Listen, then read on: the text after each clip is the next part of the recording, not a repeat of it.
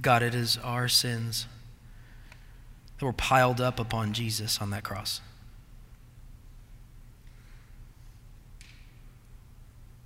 All of us, like sheep, have gone astray. And he has paid the penalty for us. I ask for your Spirit to help us receive what your Son offers us, to help us to believe in the power that was at work on that cross, to help us know that our sins were not just overlooked or forgotten or excused, but they were forgiven.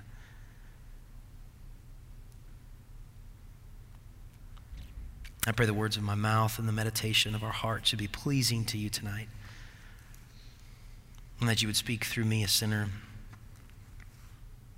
By grace, I ask you in faith. In Jesus' name I pray. Amen. Friends, loving a sinner is hard.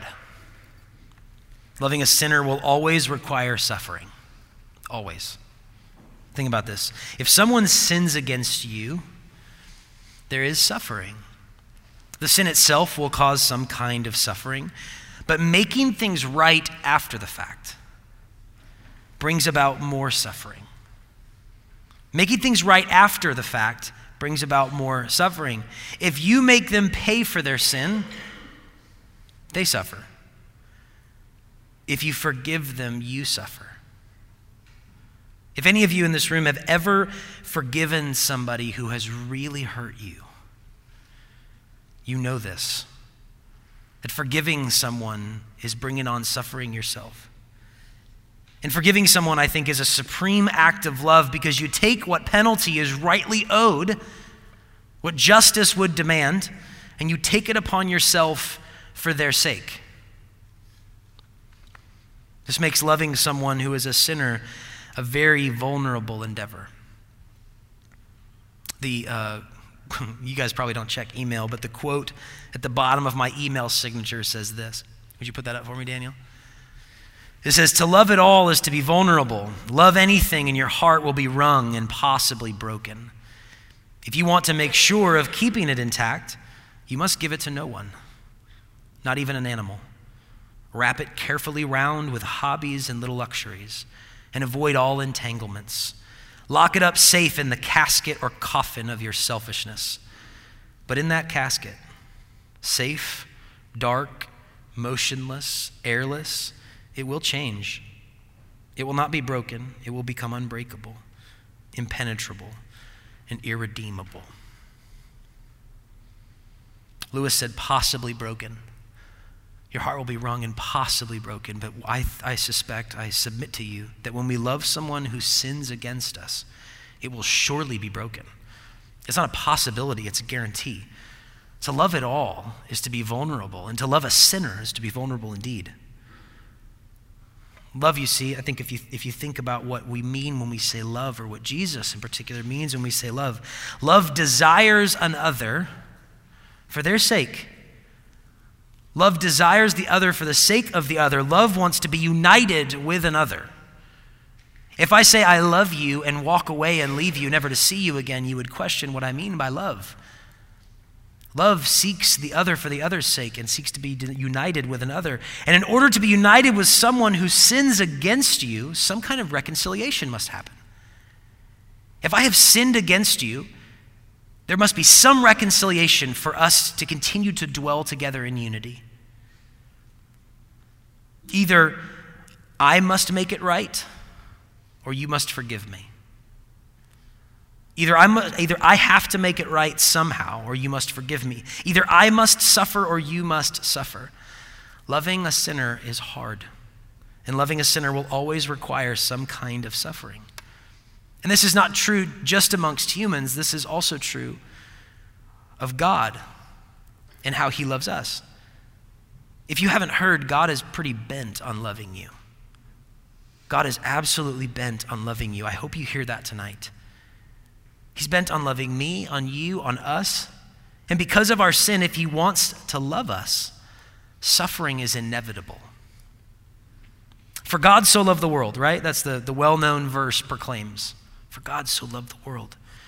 For God so loved. Why was Jesus sent into the world? Because he loves us. It is precisely that simple. That's why he was sent into the world, because he loves us. Before the meal on his last night, we celebrate that coming up this Thursday. Before the meal on his last night, his best friend records this. Jesus knew that his hour had come to depart out of this world to the Father. Having loved his own who were in the world, he loved them to the end. Why did Jesus do what he did for us? For love. Jesus did not have to do what he did. Jesus did not have to do what he did. He was not forced or manipulated into it. His love compelled him. The Son was not forced by the Father to go to the cross. The Son's love for us and for the Father, if we're clear, compelled him. He did it for us, for you. And he knew it was coming. He came into the world for this. His friends following him into Jerusalem before that week, like leading up to that week, they were marching to Jerusalem, the city. His friends were in awe of him and were overwhelmed with fear, one gospel writer says, because he told them what he was going to do, and he didn't run away. I'm going to suffer and die, and I'll be raised from the dead. I have the power to lay down my life and raise it up. I'm going to have to suffer many things and lay down my life for you. And his friends were like, yo, then let's not go there. And they were in awe of his determination and his eyes set and fixed toward that city. And they were overwhelmed with fear because they didn't know what this meant. But he set his eyes on that city and he marched toward it decidedly. He marched open-eyed, clear-minded toward that cross with you and me on his mind, fixed before him, bent on loving us and extending forgiveness to us that we might be with him forever. He loves us, and to love a sinner requires suffering. And friends, I think if we who are created finite beings, if we suffer much, if we suffer a lot from light momentary afflictions in forgiving one another, how much more must the Son of God suffer in his infinite self in forgiving us of all the sin that we have? Friends, we look upon, as Christians, we look upon the cross, gruesome as it is, and imagine our Lord hanging upon it. And we're invited to remember that loving a sinner requires suffering. And so the idea is that when I begin to catch a glimpse of his suffering, that I too can catch a glimpse of the depth of how much he loves us. That's the idea. Loving a sinner requires suffering, and he suffered on that cross and in that death. But what exactly happened? So he demonstrates his love for us. Maybe you believe that, maybe you don't. What exactly happened on the cross? What did Jesus accomplish there? Couldn't he have demonstrated his love another way? I want you to listen and read what the Apostle Paul has to say about what Jesus has done for us. And these are heavy words. I hope you have a Bible so that you can read these later and ponder them this week. I really do. If you don't have a Bible, come let me know. I had a pastor once tell me we'll mug a Gideon for you. Sounded fun. There's Bibles in the back of these pews. We're not going to mug anybody, okay? But there's Bibles in the back of these pews. You can take one. We'll replace it. Just let me know. We also have a bunch downstairs. I'll get you one if you don't have one. You can also just download it digitally too and then memorize it, and you don't even need one. Anyway, we're doing memorization during this semester. Anyway, but my point is there's some heavy words here, and I just can't. You guys, I can't go into the depth of all of these words tonight. And sometimes, I'm going to be really honest with you, I feel kind of a certain pressure, because I don't know how much y'all go to church. I don't know how much y'all read the Bible. And I don't know, even when you do go to church or read the Bible, how much you're paying attention.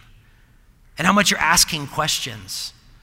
How much you're digging into essentially the love letter that God has given the world in history.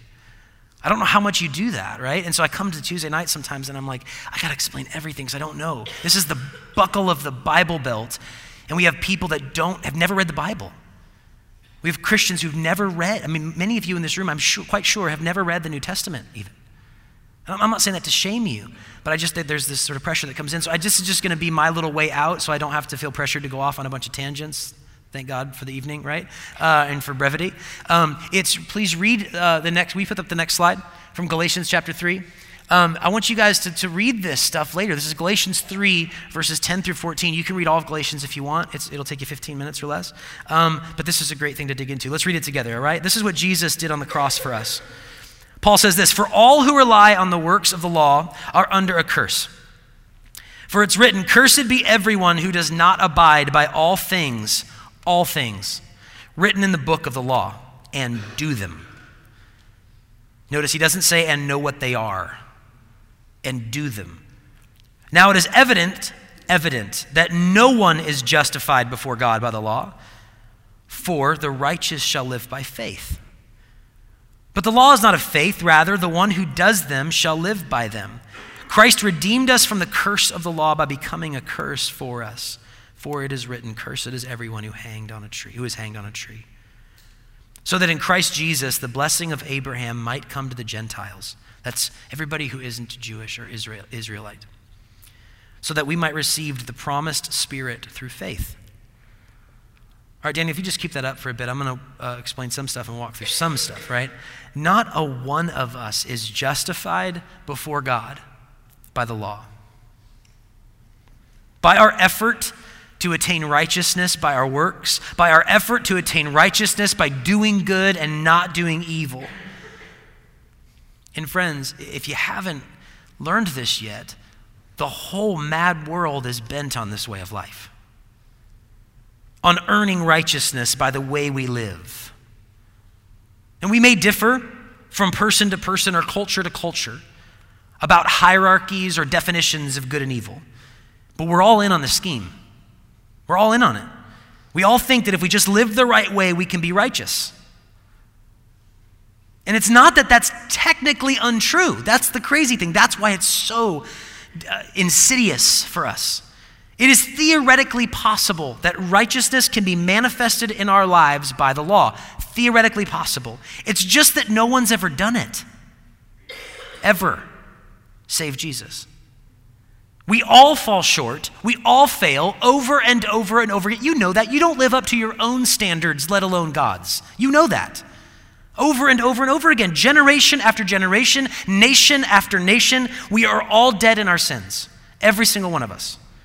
No one in this room can stand before God right now and with the record of our lives be justified. Each and every one of us has rebelled against him and has a nature that is in rebellion. And the heartbreaking, terrible irony is even as I say that, some of us in this room think, I'll just work a little bit harder. To our great peril, we think that. Though it has never worked, maybe this time it might. Friend, you can't. The righteous, Paul quotes and says again, right? The righteous shall live by faith, not by the law. The righteous shall live by faith, not by the law. The righteous shall live by faith, not by the law. But because we keep trying to live by the law and failing, sinning against God and his creation, Paul tells us we've placed a curse upon our heads, death. And Jesus, loving us to the end, took our place there on the cross. And God piled, you remember the verse we read at the beginning? God piled all our sins, everything we've done wrong on him. On him. The man of sorrows, the prophet calls him. Why? Because he had to? No. Because he loved us. And he wants to be with us. And the only way through is for us to suffer for our sin. But we wouldn't survive that. Or for him to. If he wants to actually be with you forever, and your sin must be addressed, either you have to pay or he does. And you wouldn't be able to stand the payment. There would be no you left if you had to suffer that. And so he takes the sins of the world upon his shoulders, nailing the curse of the law to the cross. The only one who had done no wrong, the only one who deserved no death, the only one who had not sinned. We're told that he has redeemed us from the curse of the law by becoming the curse for us. We're encouraged by many, many church fathers and theologians in the history of the church to imagine, because it's true, that we have substituted ourselves for God, sinning, that's sin, and in response, God has substituted himself for us. Jesus took what we deserved, and we get what he deserved. And what he deserved, friends, is abundantly more than anything you could ever ask or imagine. This is the Son of God who lived a sinless life, a perfect life, perfectly humble, not considering equality with God something to be grasped, even though he is the very image of the invisible God. Poured out his life as a servant for us. What is it that this Son deserves? And he offers it to us. We get what he deserves by grace through faith. This is what Jesus does on the cross. We get what he deserves, and he gets what we deserve. He suffered for us out of love. And remember, loving a sinner requires suffering, right? And I've alluded to this, but he did not do all this simply so that we could be forgiven, because some of us believe that. Some of us will talk about Jesus as a savior, and we go through this process of confessing and repenting, maybe repenting, definitely confessing, and asking for some kind of assurance from God and just hoping we don't sin again. Some of us get stuck in this sort of cycle, and I wonder if it's because we think all Jesus did was to try to get us back to square one, to get us back to neutral, base zero, something like this, right? And we go on our way. But we know that this is not all he did. If we would just think for a minute about why we would forgive somebody else. Why would you offer forgiveness for somebody else? I would submit to you that we forgive anyone, if we do, to be reconciled with them and to share life with them. That's why. And the same is true with Jesus. He had a goal in mind that was more far-reaching than just forgiveness, though that is where it starts. He has loved us in his forgiveness and in him substituting himself for us on the cross in order that he might actually share life with us, that he might actually share life with you. He truly loves you. He doesn't just want to fix you. He doesn't just want to fix you. He wants you. He doesn't just want a certain kind of life from you. He wants you. He wants life with you. He wants an everlasting life with you. That's what he wants. And so we are invited by Jesus. And this week, these are the kinds of stories we're going to talk about a lot in the church. If you go to a Maundy Thursday service or a Good Friday service or an Easter Sunday service, we're invited to let him clean us, to let him wash us clean from the curse of the law, from the filth of sin, from the fear of death. Come to him, he says. Come to him, all who are weary and heavy laden. Let him give you, one of the prophets says, let him give you a crown of beauty for your ashes.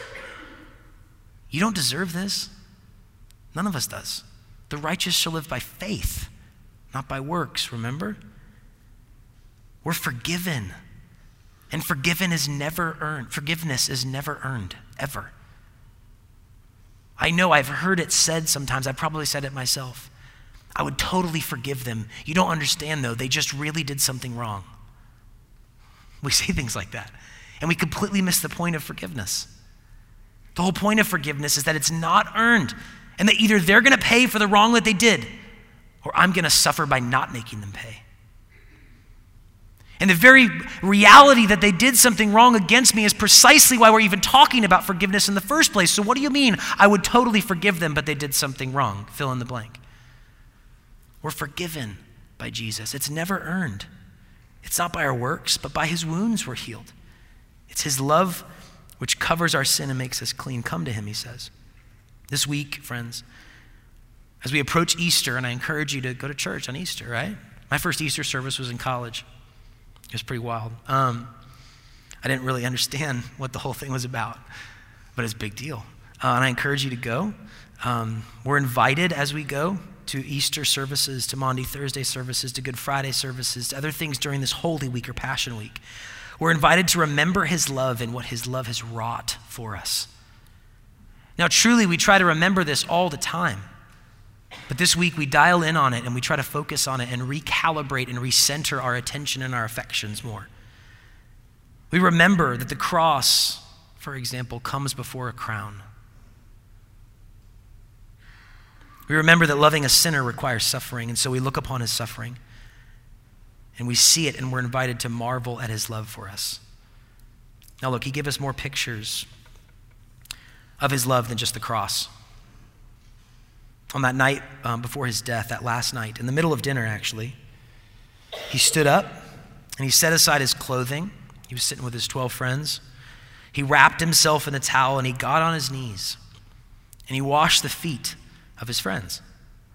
And the scriptures tell us that even Jesus knew, because in the middle of this narrative is this crazy notion, this idea that Jesus knew that one at the table was going to betray him. Had already done it, in fact, just days before. He had sold Jesus out already. And Jesus still got on his knees and washed that man's feet too. Think about this. That night, knowing what was before him, that the Father would turn his face away from him.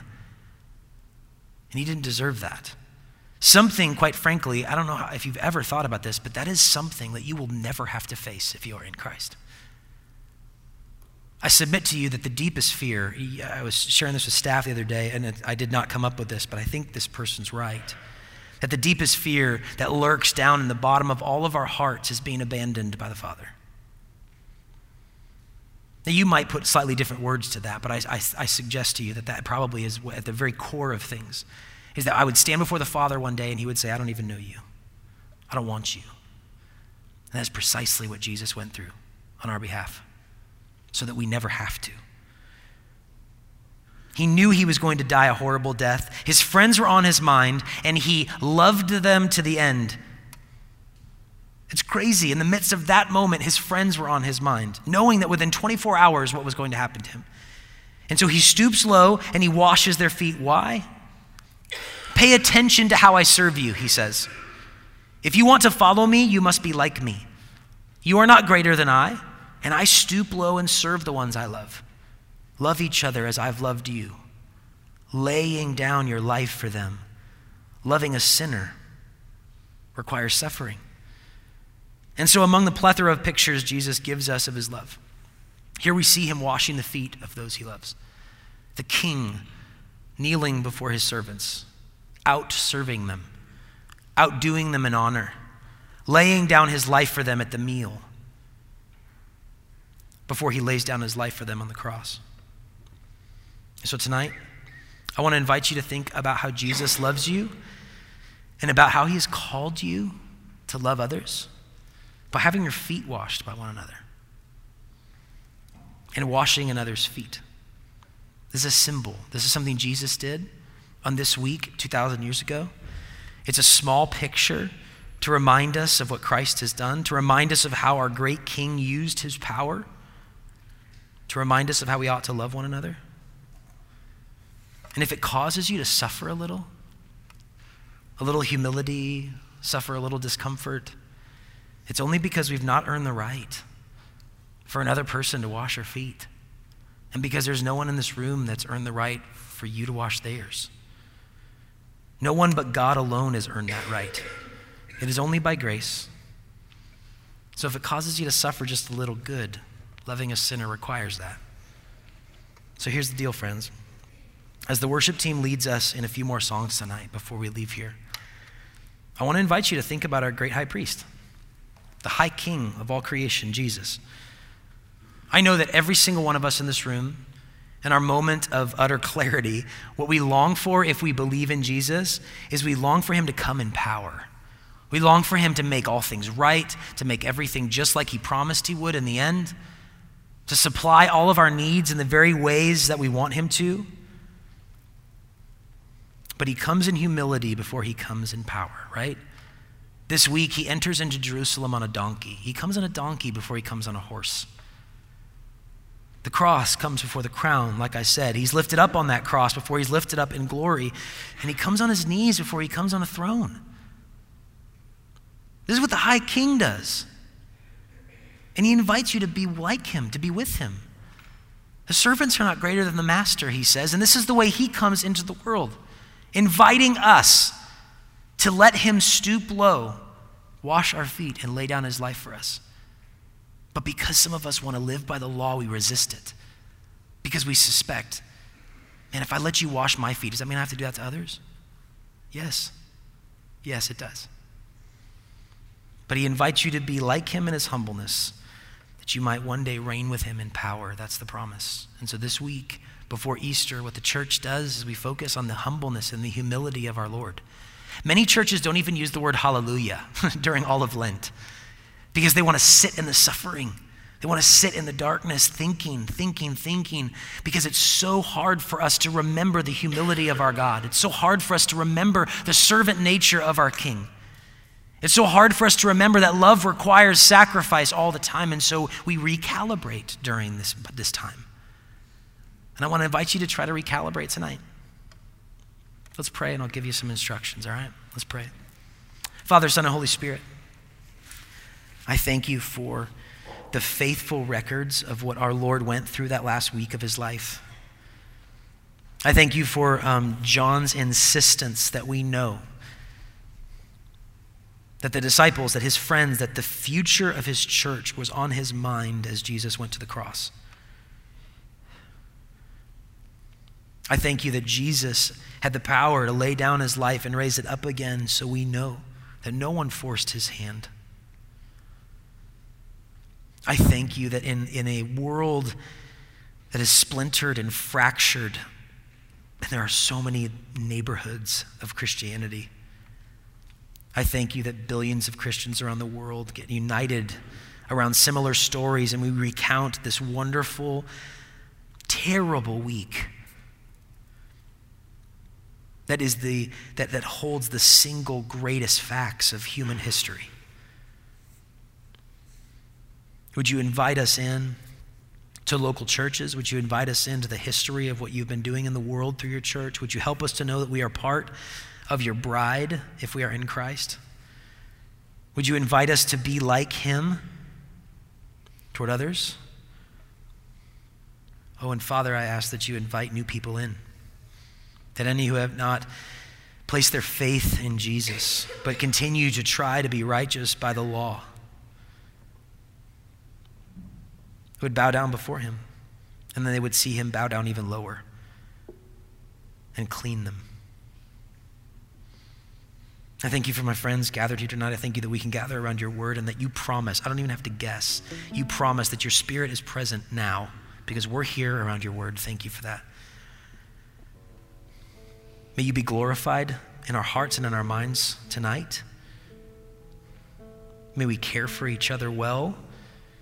May the Spirit be on the loose in our minds and hearts, attuning our attentions to Jesus, and teach us to adore him because he adores us. And would you receive our praise, broken as it is? Would you receive our silly confessions that probably don't even scratch the surface of the depth of our sin? Would you receive our misplaced affections? Would you receive all of us as we are and clean us and make us new? I pray all these things in the name of Jesus, who is incomparable and powerful to finish everything he starts. Amen.